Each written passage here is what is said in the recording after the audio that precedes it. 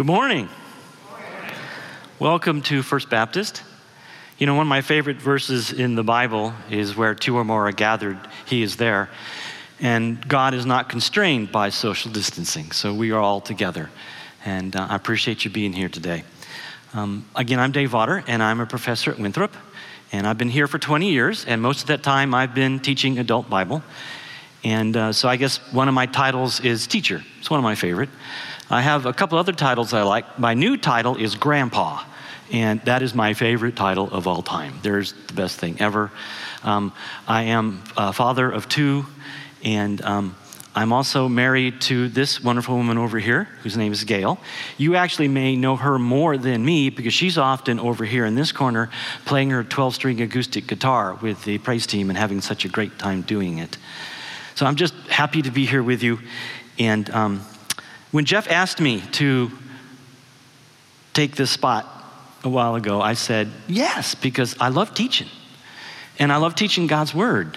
And so I was pretty excited about it until the more and more I thought about it. And, being in a small group Bible study is different than here. And but I'm also honored to be able to teach God's Word with my whole church family, which I've never been able to do before. So I'm so looking forward to being here with you and teaching on becoming the intellectual Christian with loving God with your whole mind. So this is a sacred place. This is a sacred time, and we're going to go to God's sacred word. So let's go back to God one more time in prayer with me, please. Would you bow your heads and your hearts with me? Father, what a great honor it is to be able to pray to you, the author and the creator of everything. We pray this morning for all worship services that are taking place today, whether in person or online. We thank you for the blessings that you have given us and will continue to give us. We pray for our church staff, and our pastor for their protection and health. Father, let us not forget the awesome wonderfulness that we can come together in this place and at this time to worship you. Let us never take for granted this gift or trivialize the meaning of worship. Open our hearts and our minds today to hear your word. And lastly, Father, may the meditations of my heart and the words of my mouth be pleasing unto you. Amen. I have a couple goals today. Number one, I want to share my love of studying God's word. Number two, I want to give you some reasons to be able to handle questions that may come your way, give you some key verses, and then some resources. I'm a teacher, so I need some participation today. So it's okay to raise your hand or say something out loud. It's okay. So we're going to try that first. Everybody just raise your hand. Okay, good. So we're great with that. Now, how many of you know who Mr. Rogers is or was? Right, how many of you watched one of his shows? Well, I had a colleague at Winthrop a number of years ago give me this book. And it's a fun little book, and I was enjoying reading it. And I had to go someplace for a appointment, and so I got all my stuff together, and I had the book in this hand, and I got to the car, and I couldn't get it all in there. So I put the book on top of the car and got everything else in, and looked at my watch and realized I was going to be late, so I got in the car. Does anybody know the rest of the story of what happened? I know that none of you have ever done anything like that. So I got to my appointment, and I'm looking for the book because I'm going to have to wait some time, and I can't find it. And I'm thinking, I've lost my mind. And by the way, that's a thought I have more often as I get older. And I can't find my wallet or my glasses or my keys or my phone. So, and I'm thinking, and I went, oh man, I left it on top of the car. And so I drove home very carefully, hoping to find it, looking around, never found it. So I assumed someone picked it up. And you know what? I kind of hope they read it, especially if they weren't a Christian. I'm not that sure that's how you're supposed to spread God's word, but I want to be a little more intentional with that today. Well, I also want to do a full pretest. So I'm going to give you a Bible verse. I want you to fill in any part that you know. That's what teachers do. We give pretests. They asked Jesus, "Teacher, what is the greatest commandment?" And Jesus said, "You shall love the Lord your God with all your heart and your soul and all your mind. Well, that's actually very close. And so you can look at each other. If you're okay with social distance, look at each other and go, you're so bright. Just tell that to each other, you're so bright. And you have the fill in the blank. I want to take a moment and talk about something that is there. You should love the Lord your God with all your heart and with all your mind and with all your strength. Back then, the heart was the seat of all emotion and passion. So you love your God with all your passions and emotions. The soul was considered the body and life.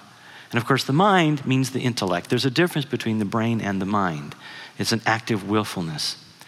Now, I want you to know, I've looked up this verse in multiple versions, and it's almost always the same. You know, some versions change things a lot. This one's pretty consistent, right through the message and everything else. What's really cool is that there's a progression if we go through this. In Deuteronomy, it says heart, soul, strength. Then in Matthew, it says heart, soul, mind. In Mark, it puts them all together. Heart, soul, mind, and strength. And I think the word strength actually applies back to the other three. You're to use all your strength to worship him with your heart. You're to use all your strength to worship him with your soul. You're to use all your strength to worship him with your mind. Now notice the word all is listed every time, and in the Bible when a word is repeated, it's often meant for emphasis. So what does it mean to be all? Well, has anybody played a sport ever in your life? Yeah. I had a coach in high school that had his concept of all was simply this: give me 110%. That was his line. 110, give me 110. And we were running drills, and he was saying that. And I remember thinking, I really should point out to him that mathematically, you can't give more than 100. And so I thought I should let him know that. And then the better part came in and said, no, don't do that. Because if I said that, he probably would try to get 110% out of me by making me run some extra laps. But I want to go all in. But I want to go back to Mr. Rogers for a second. In that book, there was a line that hit me. And every day before Mr. Rogers went on the television, he said the following prayer: Lord, may a word that is heard be yours. And that just hit me. What if every day we, as Christians, woke up and said, Lord, today, may a word that is heard be yours. And that is also my prayer today. Before I go any farther, we're going to talk about the intellect and the mind today. But you can only take someone so far. And this is the key verse for everything I say. For it is by grace you have been saved, through faith. And this is not from yourself. Even though you might study and have answers, it's not from yourself. It is the gift of God, not by works, so that no one can boast.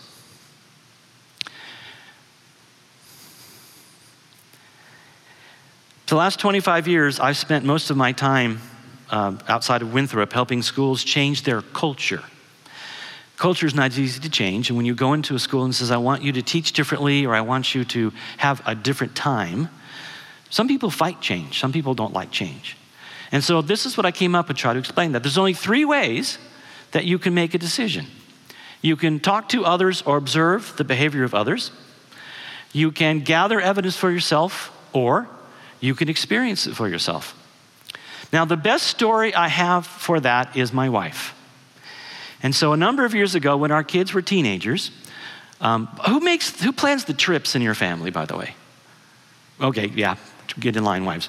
Not only is she good at it, and she's a family trip planner extraordinaire, she enjoys it. And so we were going up to the mountains of Georgia, near the Tennessee and North Carolina borders, and she was looking at side trips we could do while we were there. And she said to me, do you think the kids would enjoy a whitewater rafting trip? And I came out to her and said, kids, I want to do that. I've never done that. I've always wanted to do that. And then so she looked around, and you could get different kinds of rapids. Anybody been on a whitewater trip? So you know how the rapids work? 1 is almost no whitewater, 4 is woohoo. All right. So at that moment, as she's looking through this, she says, we should probably do a 1 and a 2. And I said, I think that's going to be too tame. And it was at that moment I discovered that she's a little scared of white water. And so, but the kids came out and they said, no, we need to do some 3s and 4s. And so they talked her into it. And I'm still impressed to this day that she hit the button to make that reservation. Well, she second guessed that pretty much every day up to the trip.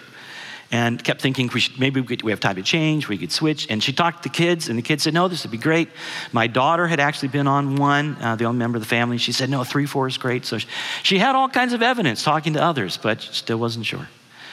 So we get up there. She's still fretting a bit about it. We get on the car to drive up to where you'll get the raft, or at least get the training. We get our gear.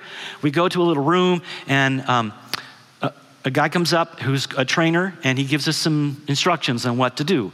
And he gets to the part where he says, if you fall out of the boat, don't panic, but don't get caught by a rock and drown. And I kind of look over at the wife, and she's a little white now. I'm still impressed to this day that she got on the bus to go up to get the raft. And we get up there, and we get the raft out, and we don't go down the river. We go right off to the side, and we're getting ready to get in.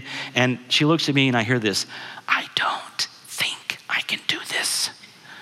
And I whisper back, it's okay, we'll meet you down there. And then I hear, no, I'm gonna do this. And she gets in the boat, and I'm still impressed with that. And we start down the river, and we hit the first thing is some rapids.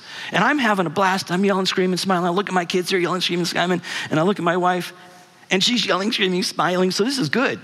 And we get to the bottom of that first rapids, and she goes to the guy, the trainer, was that a 1 or a 2? And he says, no, ma'am, that was a 4. And my wife changed. And her face lit up. She goes, that was a 4? Bring it on.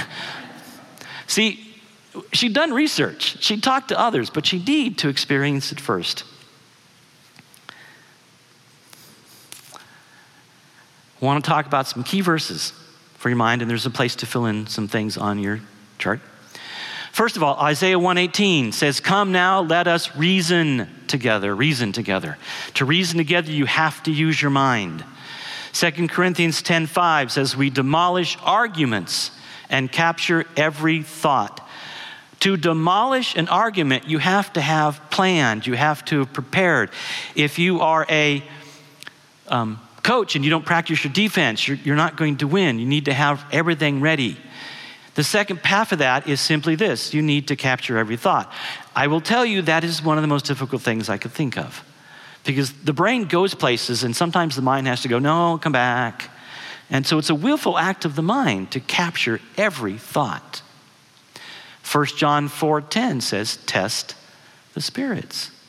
This is not a test like I would give. It's look at it. In fact, I ask you today to go home and test what I said. Make sure that I have given the words correctly. It means you have to look at it and study it and be prepared for it. Another verse, Matthew 22:29. You are in error because you do not know the scriptures. The only way to know the scriptures is to study and to read and be prepared. Paul reasoned in Acts 17:2 and 16:17 twice.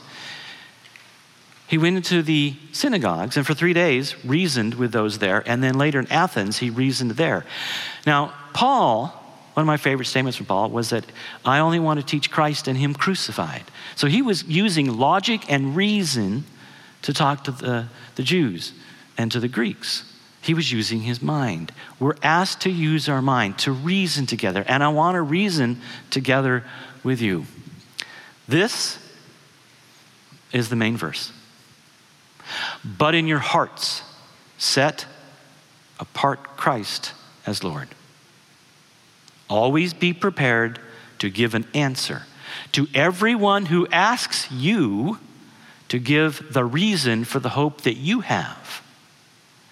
But do this in gentleness and respect, keeping a clear conscience so that those who speak maliciously against you, your good behavior in Christ, may be ashamed of their slander. Now we're going to unpack this in just a moment, but there's some things I want to point out. Notice the first line, in your heart. We talked about that, your passion, your energy, your enthusiasm, your emotions. In your heart, set that apart for Christ. And then it says, be prepared. Kind of a Boy Scout model. I had to be prepared for trips that I went on. And then I like the next part. To give an answer to everyone who asks you to give a reason for the hope you have. Right now in today's world, I think hope is missing. And when hope is missing, you get angry. You lash out. You destroy. I think that we need to be out there saying, I have hope. And if you're interested, I'll tell you why.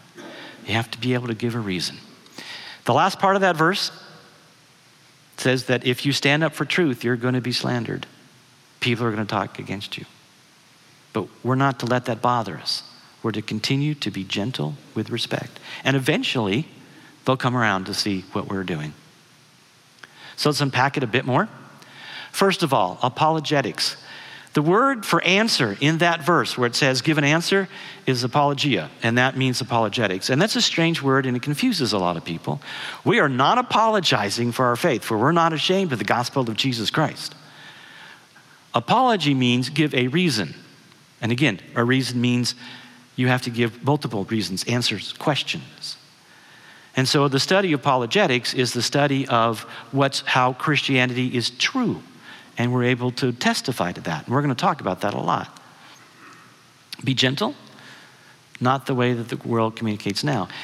You know, I don't know, it was 10 or 15 years ago when it changed, our culture changed. And it used to be you could argue with someone and you could win by the basis of the strength of your arguments, the logic of your arguments. And today it just seems if I out-yell you, I win. And we can't do that. And that bothers me because you could have the better argument for some person thinks they've won if they out-yell you. Because you know what? You can't yell someone into faith.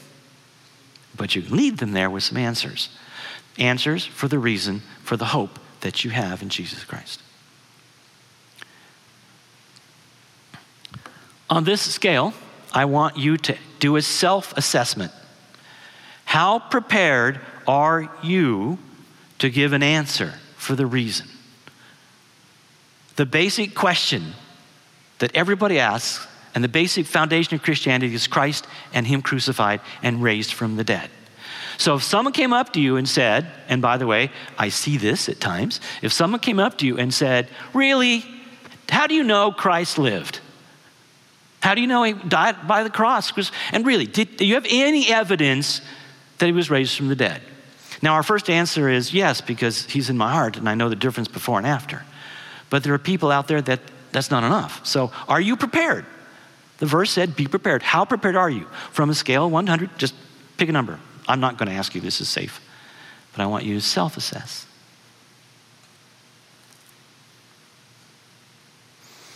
You got your number?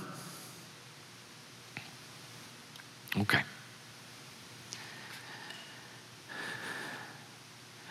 Why do we need to do this? Well, as a college professor, I can tell you the following.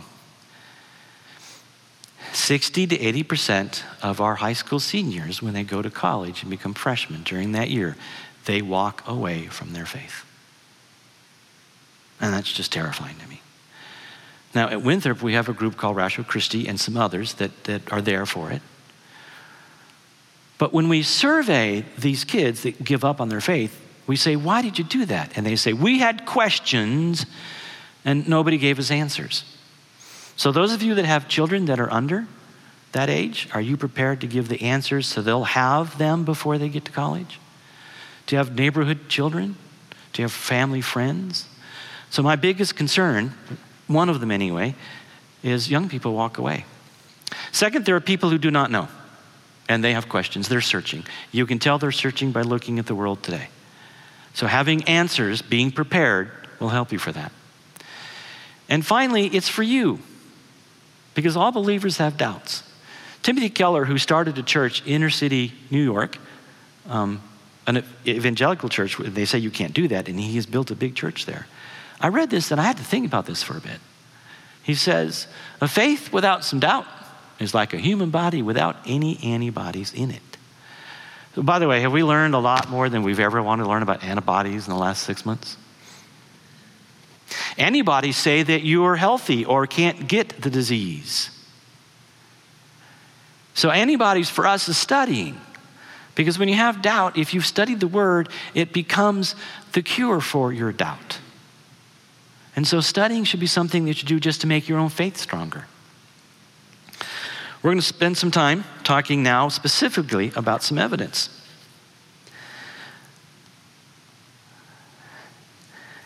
So again, at the end of the next few moments, I'm going to ask you if you can raise your preparedness scale.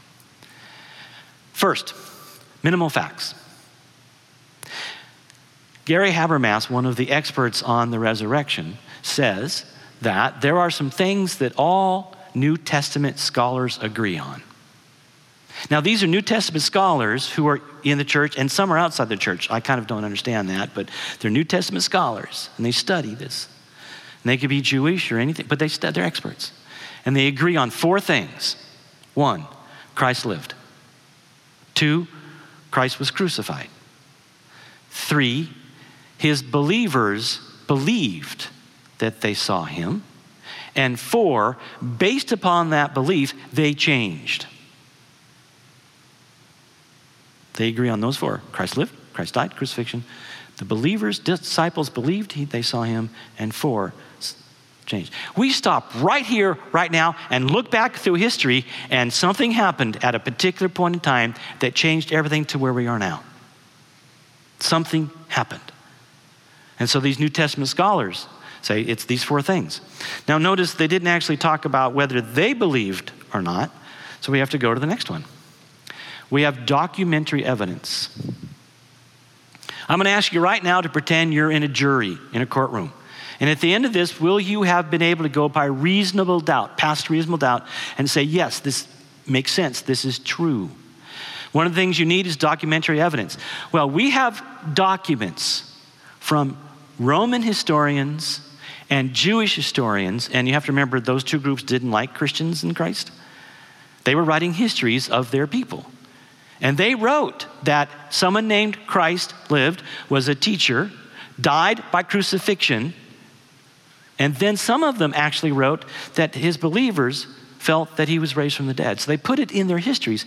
And these histories were written shortly after the time. We're talking about 20, 30 years after Christ. So we have documentary evidence, and that helps win a court of law as well. We have circumstantial evidence. Now, in a courtroom, in a trial, you may not have any eyewitnesses, but if you have enough circumstantial evidence, you can make a decision. In fact, most criminal cases are determined by circumstantial evidence. And the number 1 circumstantial evidence we have is cultural change.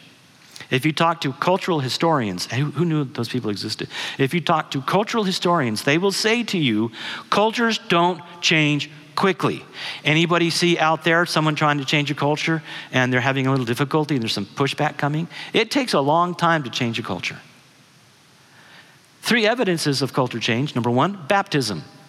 Baptism was not normal during that time. It is clearly a Christian tradition. That's a cultural change. Second, the Lord's Supper. That didn't exist. It did shortly after. We know that it happened early in church history, that it became a sacrament of the church. The most important one is the fact that the followers of Christ changed their worship date and time from Friday night, Saturday to Sunday. And that was instantaneous. Now, that's an amazing culture change, because back then, their faith wasn't just a worldview, it was everything. It was their social life, it was their religious life, it was their political life, and it was their economic life. They gave up everything to switch to Sunday. That just doesn't happen. That is circumstantial evidence. And we also have, under research, we can find out that there's some embarrassing details. How many people know Instagram and Facebook and Twitter and other things you shouldn't go on? Okay. Most people, when they go on those things, they put their good days, their best days, when good things happen. If it's not good, it's because something horrible's happened and they need prayer or they want support. Rarely do people continually put stuff out there about dumb things that they do. Well, the gospel writers who wrote the gospels, who are the church leaders, they left in all kinds of embarrassing details about themselves. People who write biographies often leave stuff out, and our politicians right now say, don't worry about what I did a long time ago. But they included it, which would have weakened their argument. And if you go through the Gospels, they did some really silly stuff. Trying to decide who's first and not paying attention, having to ask Christ what did he mean, and Christ going, you guys so thick? They left all that in, which gives testimony to the accuracy of their writings. We're now going to go over to observing. And under observe, the first one we're going to talk about is a missing motive. J. Warner Wallace, who was a homicide detective and atheist, used his reasoning and his evidence and his detective skills to look at the actual evidence and became convinced that Christianity was true. And he says in his life that human beings, specifically criminals, only have 3 motives for committing a crime: greed, power, and lust. And he says that the disciples had none of those motives. They certainly were not going to get rich. They certainly were not going to get any power. And being a Christian wasn't very attractive. In fact, it was against the law and a crime. So there's no motive unless there was one motive, and that was the risen Savior. It changed everything. Further along those lines, however, is that the first eyewitnesses were women. If you're going to write a story to make you look good, to tell other people about the truth of Jesus Christ, to convince them to become Christian, you want to tell a true story, right? Or how about an accurate story? Or what about this? Back in that day, women were not culturally accepted that well. They had very little power. In fact, they couldn't even testify. So to have women as the first witnesses would weaken the argument. Oh, and by the way, while the women were out finding Jesus, where were the disciples? They were cowering, terrified behind a door. And that would make them look worse. So the fact that they used women is evidence to the accuracy of the Gospels. Then we have multiple eyewitnesses. According to the Bible, over 400 people saw Christ over 40 days in various places. And I've heard that for a long time, and I went, that's really cool. But part of it never hit me, that those eyewitnesses were still around when the Gospels were being written. And so if the Gospel writers had written stuff that wasn't true, they could have said, well, wait, that's not the way that happened. They have to be true because they were still there. But those same eyewitnesses could also tell the religious leaders, the Jewish religious leaders, when they start saying things, that's not the way it happened either. So those eyewitnesses. So we have eyewitnesses. We have circumstantial evidence. We have documents. Do we need any more? Well, let's talk about experiencing it. The transformation of the early disciples. We've already kind of talked about that. But they went from cowering, terrified behind doors to being bold and going out and being willing to step up and share the gospel. It was an amazing transformation. Those things don't happen without a reason, and we're here to talk about reason. And then their willingness to die.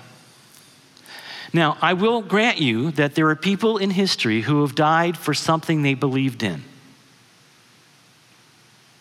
Whether that belief was accurate or true or not, there are people that have done that. I dare you to find very many people who've died for a lie that they knew was a lie. That's not how human beings work. They don't want to suffer, they don't want to be stoned, they don't want to be persecuted, they don't want to be crucified for a lie. And you don't keep up pain over a lifetime if you know it's a lie. You eventually quit and go back.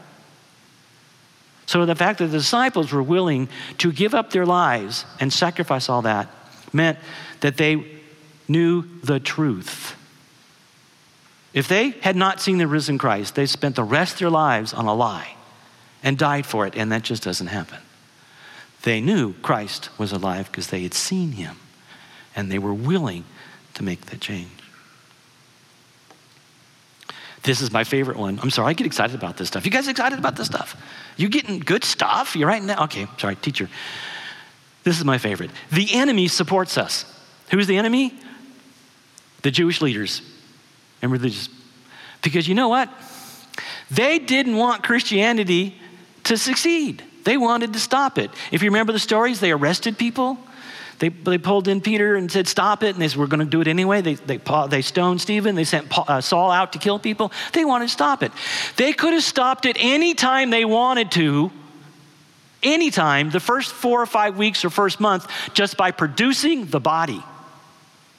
Oh, you believe in a resurrected Christ? Well, here's the body. We'll get him out of the cave again. We'll walk him around the streets, and you can come up and say, there's Christ. They could have put him outside the temple and said, come see your risen Christ. There was no body for them to do that, so they had to try other ways. And my favorite other way is they had to invent a story. Let's say the disciples stole the body. Really? Those same guys that were too terrified to go on their own behind locked doors found enough strength to get out and go steal the body? Really? Terrified of the Roman soldiers? Really? But let me just say it again. You don't have to come up with a story of a missing body unless there's a missing body. So the very people that wanted to stop Christianity couldn't. And they're the enemy of Christianity. How cool is that?